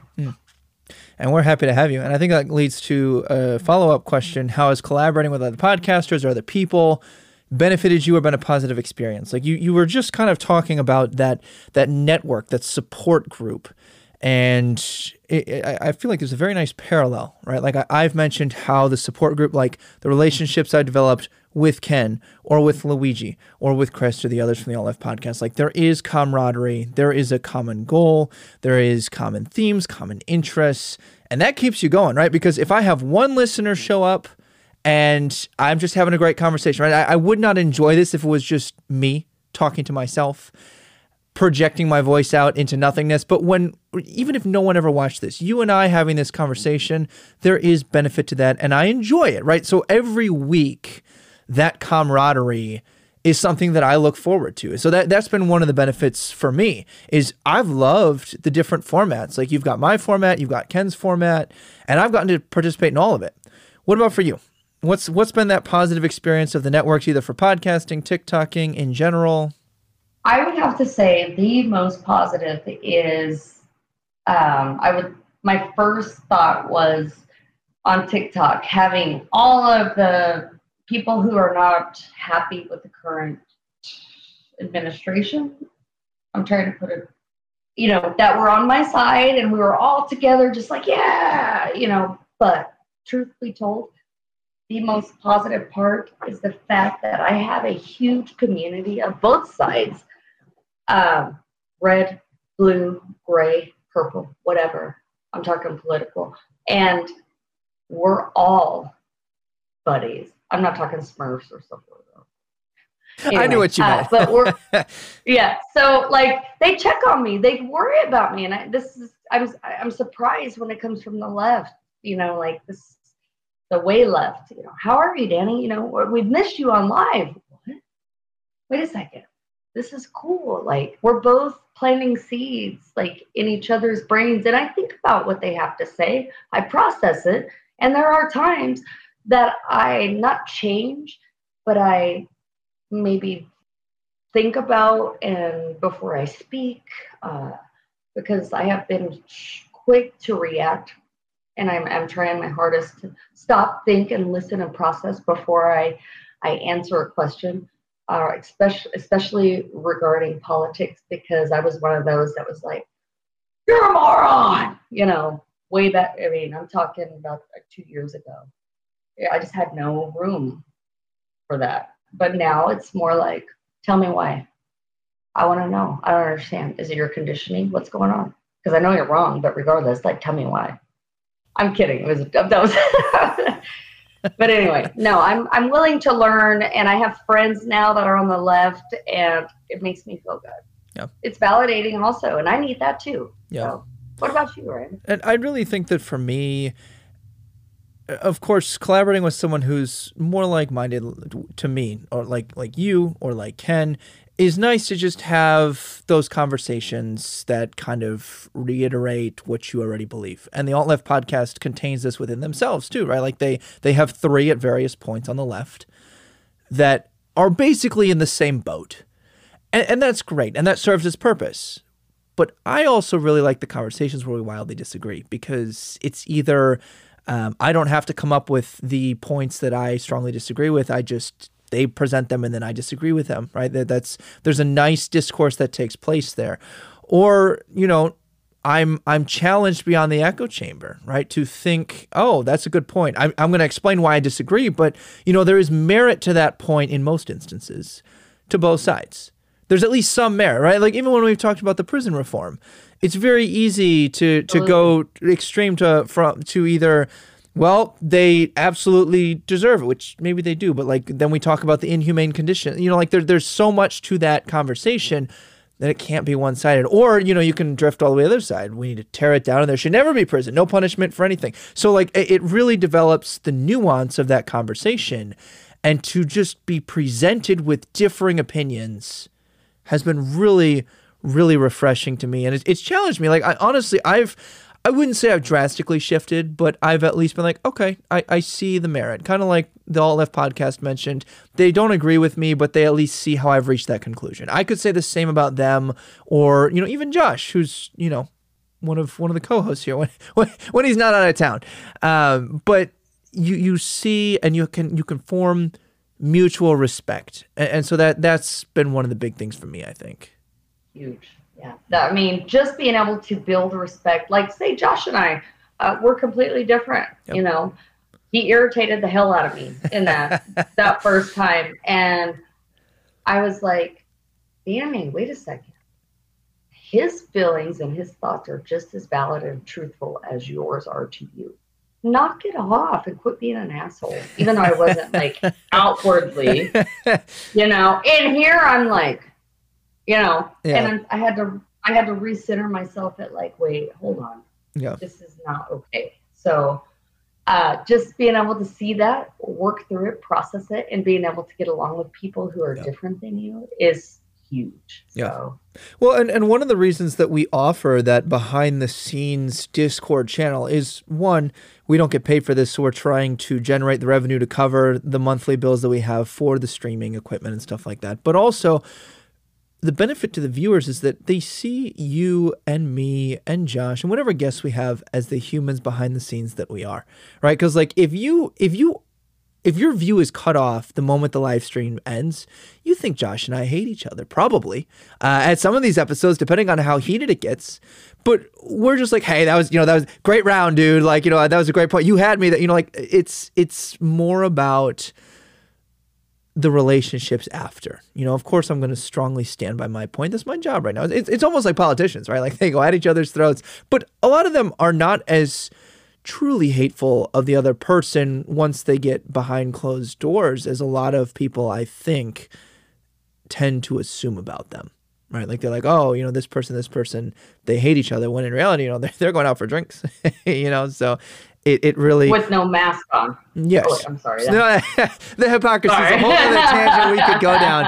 I know. I'm sorry. And it's one of the things that makes me strongly dislike, if I was going to generalize, of course, there's people that I'm fine with, but like my general comments about my distaste for politicians is not because I don't think that there's no merit to them, but because of the hypocrisy like that takes place. And because of the political theater where who is the one who gets the shaft? It's the taxpayers. It's the commoners, or, the non-elites, as Ken likes to continue to go back to. It's us. And I think that these discussions and the collaborations help humanize the other side, because it's very easy, like, especially before the Alt Left podcast had me on, you would think that they thought that every person who was to the right of them was a Nazi who should pretty much be put down. But then there's almost this, when you're confronted with someone who you like as a person but you disagree with, there's almost this cognitive dissonance that takes place. And you're like, okay, how do I now reconcile the fact that this is a decent human being who's not all about white supremacy like I've been characterizing them, right? Or that I've generally encountered, right? Because there are white supremacists. I know that Chris lives in an area in California that does have a pretty high white supremacy population. And that's what he's confronted with when he thinks conservative. But then he talks to me and he's like, maybe, there's just areas we can disagree and agree to disagree. So I really like the collaborations where that's what's brought up for both sides. Because it happens to me too. I'm like, I think these ideas are stupid, which is why I don't like them. And then I'm have them explained to me and I'm like, okay, I at least see how you got there. I strongly disagree, but hey, you're a human being and it humanizes us. And to segue off what you just said, I have contacted 2 people I can think of off the top of my head who are Democrats, and I mean big time Democrats, and they have continually for the last 25 years have been shitty to me. And now that I am able to stand up for myself, and I have apologized for my part in being the way that I was, because I was closed-minded and rude and just out. But what gets me, a segue part, like I said, is there is nothing in return, and it just pisses me off. So that's another tough part, is the ego of apologizing for my side of the street and, not receiving anything back, and then them expecting me to be at their beck and call, and trying to be the good person that I want to be. I'll be there. I also think that these segments are cathartic, right? Because I don't know. I get, until it is like written down or recorded, my thoughts on things, having the ADHD brain that I do, I'm like, it's almost overwhelming to where I'm like, I just need to get this down so my mind can rest. And my mind doesn't rest very much as it is. But like when I have these conversations, there's a lot of times I walk away and I was like, I wish I would have said this or that, especially as I listen back. But at least the majority of my points are out there. And then I just know, okay, great. Like, disagree with me if you want. Hate my opinion if you want. But it's out there. And so like, to me, that has been one of the driving things behind this podcast that has kept me going, is it is an outlet. Ken mentioned the introvert outlet, how he feels seen. For me, it's been more about getting my thoughts out there and not being forced, because like, what's the alternative? Most of the time people go to social media. I hate Twitter wars. I hate Facebook wars, because you don't get the humanization, right? Like, people are like, screw the Alt Left podcast or screw Joe Bob, which we'll get to in a second here. What is that going to change? Nothing. Anyway. Like, you piss off half the people and the other half are like, good job. And then you get banned. That's it. Yeah. And so there's no education like you're doing. No, there's not. And I think that really what makes these educational and why we've received the positive feedback we have for this show is that we have both sides. We platform not just both sides, but the spectrum. Like, respectfully. Yes. And that's the thing is you're going to see vehement disagreements, but no name calling. Like, Josh is not going to call me a name. He's going to attack my points with substantive points and vice versa. And that is why we're here, is because of mutual respect and that. Yeah. Why don't we play our last one, and then you and I will answer our last couple of questions, and then we'll go into a few shout outs, and we'll also give you a teaser about season 2. So I've decided, just sporadically, that seasons are going to be each year. So we just concluded season 1, and season 10 will be the 10-year prediction that Luigi gave us. Here's hoping we make it that far. All right, here's Joe Bob. And what up, Between the Liars? Happy birthday. Ryan, what up, Between the Liars? Happy birthday. Had a great time when I came on last time. Looking forward to doing it again at some point. Wanted to go through some of these questions because I think they're kind of fun. Ryan sent me over, after being on the show, kind of a happy birthday podcast, fun stuff to answer. First one is, what inspired you to start your show / be a political commentator? I don't know, dude. I stayed out of political commentation. Commentation? Is that the right word? Commentating on purpose for a long time. I started commentating when I was 30, after a long time being in the political space. I think one of the main reasons I started to want to get out there, again, purposely avoiding being a political commentator, I think one of the reasons why I wanted to get started was I felt like there was a widely missing lighthearted element to my particular side of the aisle or beliefs. Not to say that anybody is doing anything poorly. Again, people that agree with me on certain policy issues, but I think there's a wide swath of people that were being missed a little bit or not being catered to, who don't take everything so seriously all the time. Again, that's not a knock on anybody who takes things very seriously, because this is a very serious battleground that we are currently in our political climate. I just thought, more smiles can't hurt anybody. That's how I got involved or wanted to start becoming a political commentator. What's the biggest lesson you've learned since you started?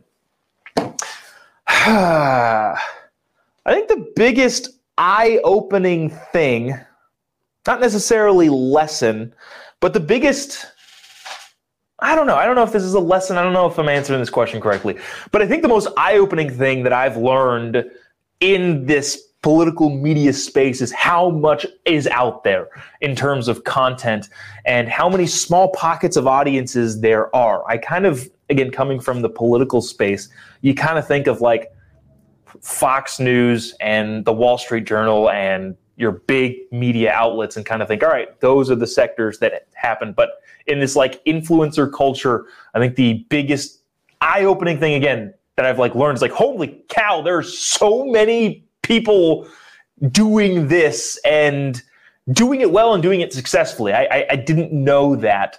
And I don't know, it's been an interesting experience thus far. What's been your biggest challenge you faced as a political commentator? Honestly, sleep. I have been very, very fortunate and blessed to have had a pretty quick trajectory. I don't know what the right term is, but things have happened pretty dang quickly.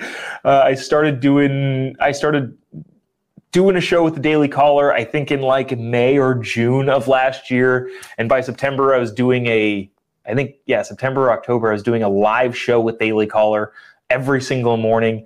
And then from there, January became a Turning Point contributor in addition to the Daily Caller stuff. And then like last month started going on the Candace Owens show, semi-regularly-ish, among other like speaking engagements and stuff. And so I've been super, super fortunate about, how fast this has moved. And I'm very, very grateful to all of the people that have been involved in making that happen. But the biggest challenge has been getting sleep, whether it be from jet lag or just, I don't know, doing too many things too many times. You said yes when we wanted to collaborate. What made you say yes? What's the favorite part about crossing over with us, Between the Liars? I'm a big fan of long-form conversations. I like Joe Rogan a lot. Who doesn't? In addition to a bunch of your other, long-form, hour-long podcasts, multiple hour-long podcasts of people just talking. And I think the format that you guys have is good and a good, healthy way to engage people that may not talk otherwise. I think I was on shoot, I feel bad. I forget the guy's name. But an avowed communist. And I don't shy away from conversations with those people. And I think it's good to have conversations because I honestly do believe that most Americans agree on most things, at least in part. And I think the polarization of the political sides and the political ideology and the two-party system and all that sort of stuff makes it difficult to see that sometimes. So I think long-form conversations and the format that Between the Liars and Ryan has set up has been great. How has collaborating with other podcasters and personalities benefited you? It has been a positive experience. I haven't had a bad experience with really anybody or anything as of yet. I don't know. Just meeting people and hearing what they have to say about things and taking in their information and retooling how I approach things and the arguments that I make, if I'm making arguments. Yeah, it's all been a good experience. I haven't had, there are people that I've talked to that I have vehemently disagree with and think they're wrong about everything policy-wise. And I generally don't have a problem with them on a personal level. And so, yeah, it's always been a positive experience. What lessons have you learned, good or bad, surprising that you've learned? I didn't really think this one through before I started recording this. What was a lesson, good or bad, surprising that you learned? I don't know about lesson necessarily, but I've learned to. I hate to use the word censor because that's a hot term nowadays. But self-censored jokes that might go too far in my head when I'm on talk shows and talking about things, that's going to be the downfall, by the way, is I'm going to say a joke that I think is funny that I don't actually mean because I fashion myself as a comedian in some way, shape, or forms. But speaking extemporaneously, there's a lot of things that pop into your head when somebody else is talking of like, oh, this would be funny. And learning the lesson of, okay, maybe don't say that. Maybe that's a little too far over the line. Maybe a very small select few group of people will think that's funny, a very insider joke or a very not cool joke. Maybe there's a small select few group of people that would find that funny, but I feel like the broader audience is probably not going to like that, so don't say it. I think that's the lesson, I guess. I don't know if that, I'm probably not answering the question correctly. Yeah, I don't know. Probably didn't answer that right, but that's the lesson I've learned is to not say some things that I think are funny that maybe not the best joke to make in the situation. Between the Liars was great. I've listened to a couple of the podcasts outside, not all of them. Sorry, can't get to every single one, but I love the format. Ryan is very good at mediating from a unbiased standpoint. I would imagine everybody has their own opinions. I think it would be stupid to think that anybody is wholly objective to everything. But I think in the way that the show is formatted and everything, works and flows and the conversation flows, I think it's a great way to invite more meaningful conversation between people who, again, probably wouldn't have that conversation otherwise. If you feel so inclined, go ahead and check me out on any of the Daily Caller platforms each and every morning. Also, whenever I'm on the Candace Owens Show or speaking at a thing anywhere, you can find me on social media, JOBOB. Just type in JOBOB. Also on the TPUSA, Turning Point USA live couch here and there. Also doing another show. This is why my biggest problem is sleep. Doing too many things. But if you want to, find me wherever. Just type in JOBOB. There's not many Joe Bobs out there. So, hey, appreciate you guys. Happy birthday. Would love to come on again if I can find some time. And really appreciate what you're doing. Keep it up. Keep up the good work. All right, guys. Thanks. Joe Bob was definitely the largest celebrity-style talking head we've had on this show. I was very, very fortunate to have locked him down just because of the time. I mean, you hear all the things he's talking about doing, and he just continues to blow up. That was after we had him on.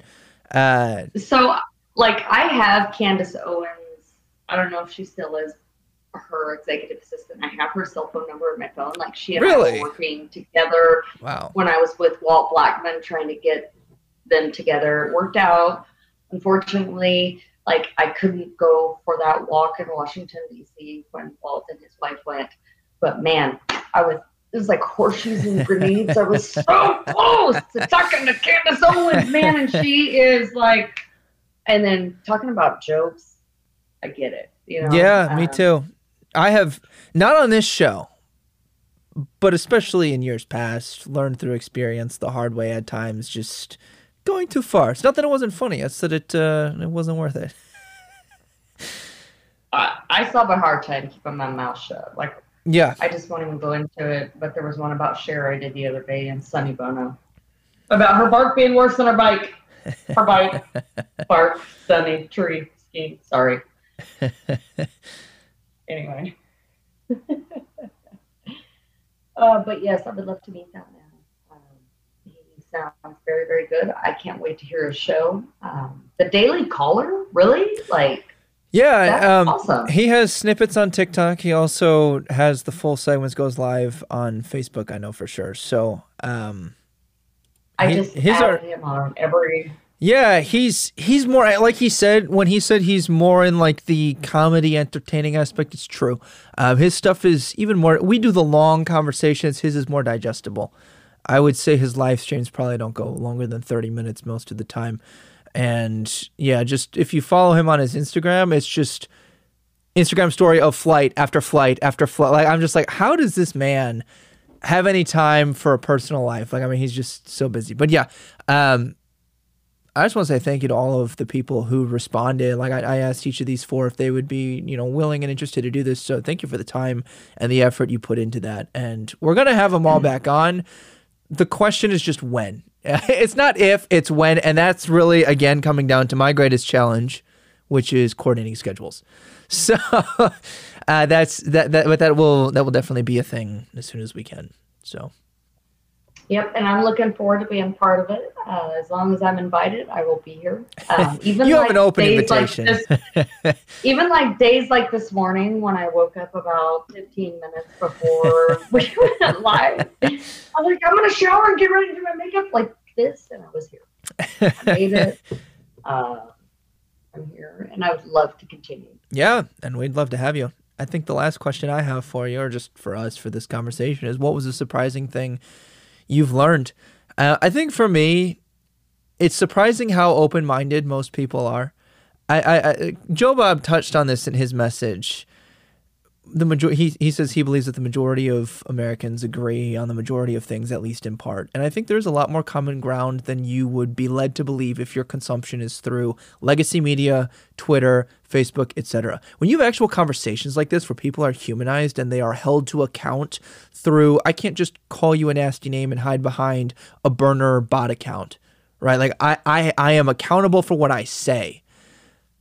You get a lot more, not necessarily even agreement, but a lot more willingness to discuss than I think you would be led to believe. Respect, too. Yeah, that's a great way to put that. So that, to me, has been the most surprising thing about this journey, I think. For me, I would say I'm going to kind of go off of what Ken said. For so long as a child, and even as an adult, I felt I was never heard. Or what I had to say wasn't important, or it didn't matter. And maybe it didn't, but guess what? Like I said earlier, it does to me. Yeah. And so now that I'm getting responses, that more positive responses than I do negative. And when the negative ones, they're uneducated, and I just get to laugh it off. Like when they called me a nerd last night, I'm like, thank you. But I get positive responses now, and that builds me up. And that, is that sad? I probably would have thought so before, but now, no. Because guess what? I'm more vocal. I'm more, out there, and I share the truth about me and about how I feel. And I think that is the greatest lesson I've learned, is that what I have to say is important no matter what. And I've learned that, and I'm happy. So, you know. Yeah. And great for you, Ken, because you're right there with me, man. I think we have a lot to do with the same stuff here.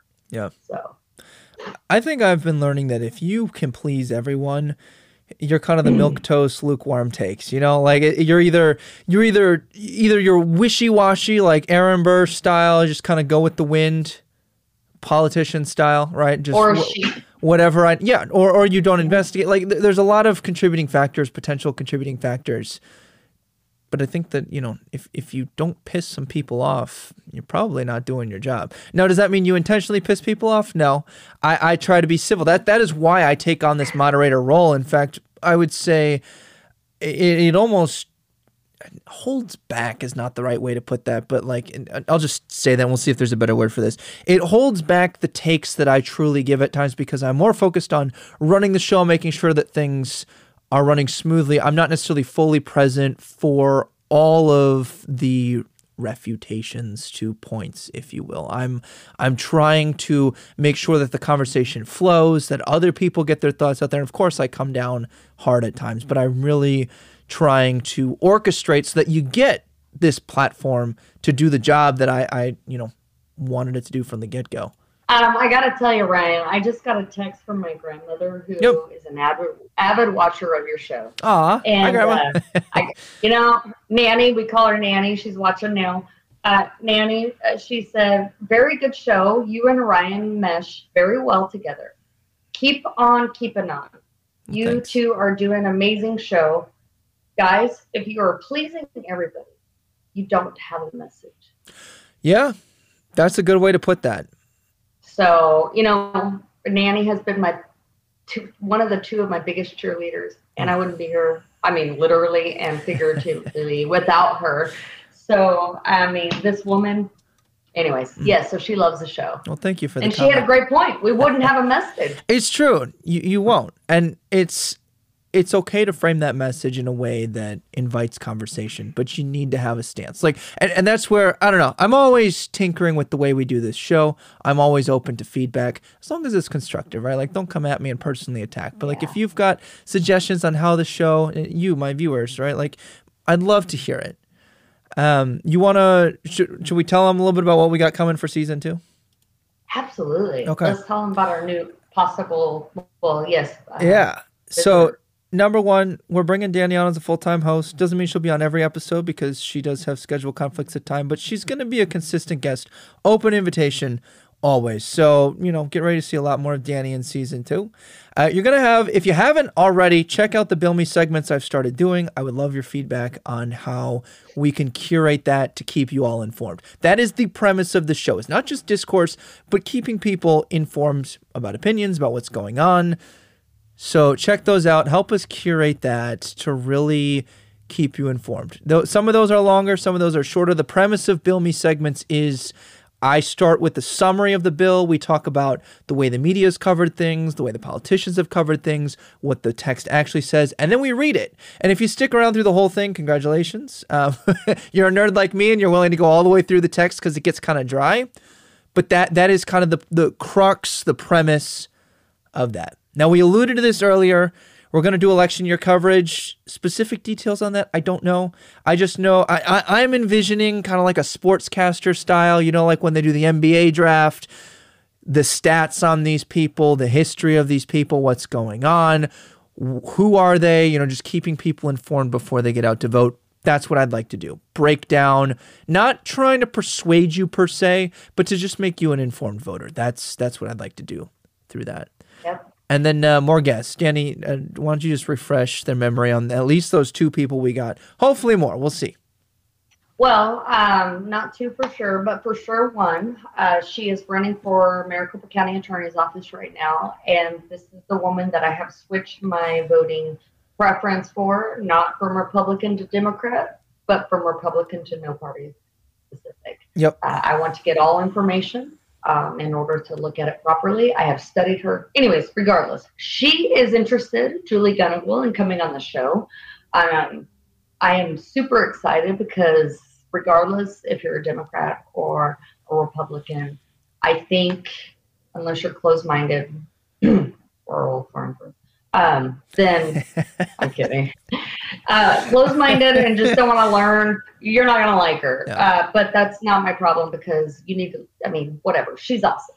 The other person I've reached out to is Representative Walt Blackman, he's Republican legislator here. He was the first African-American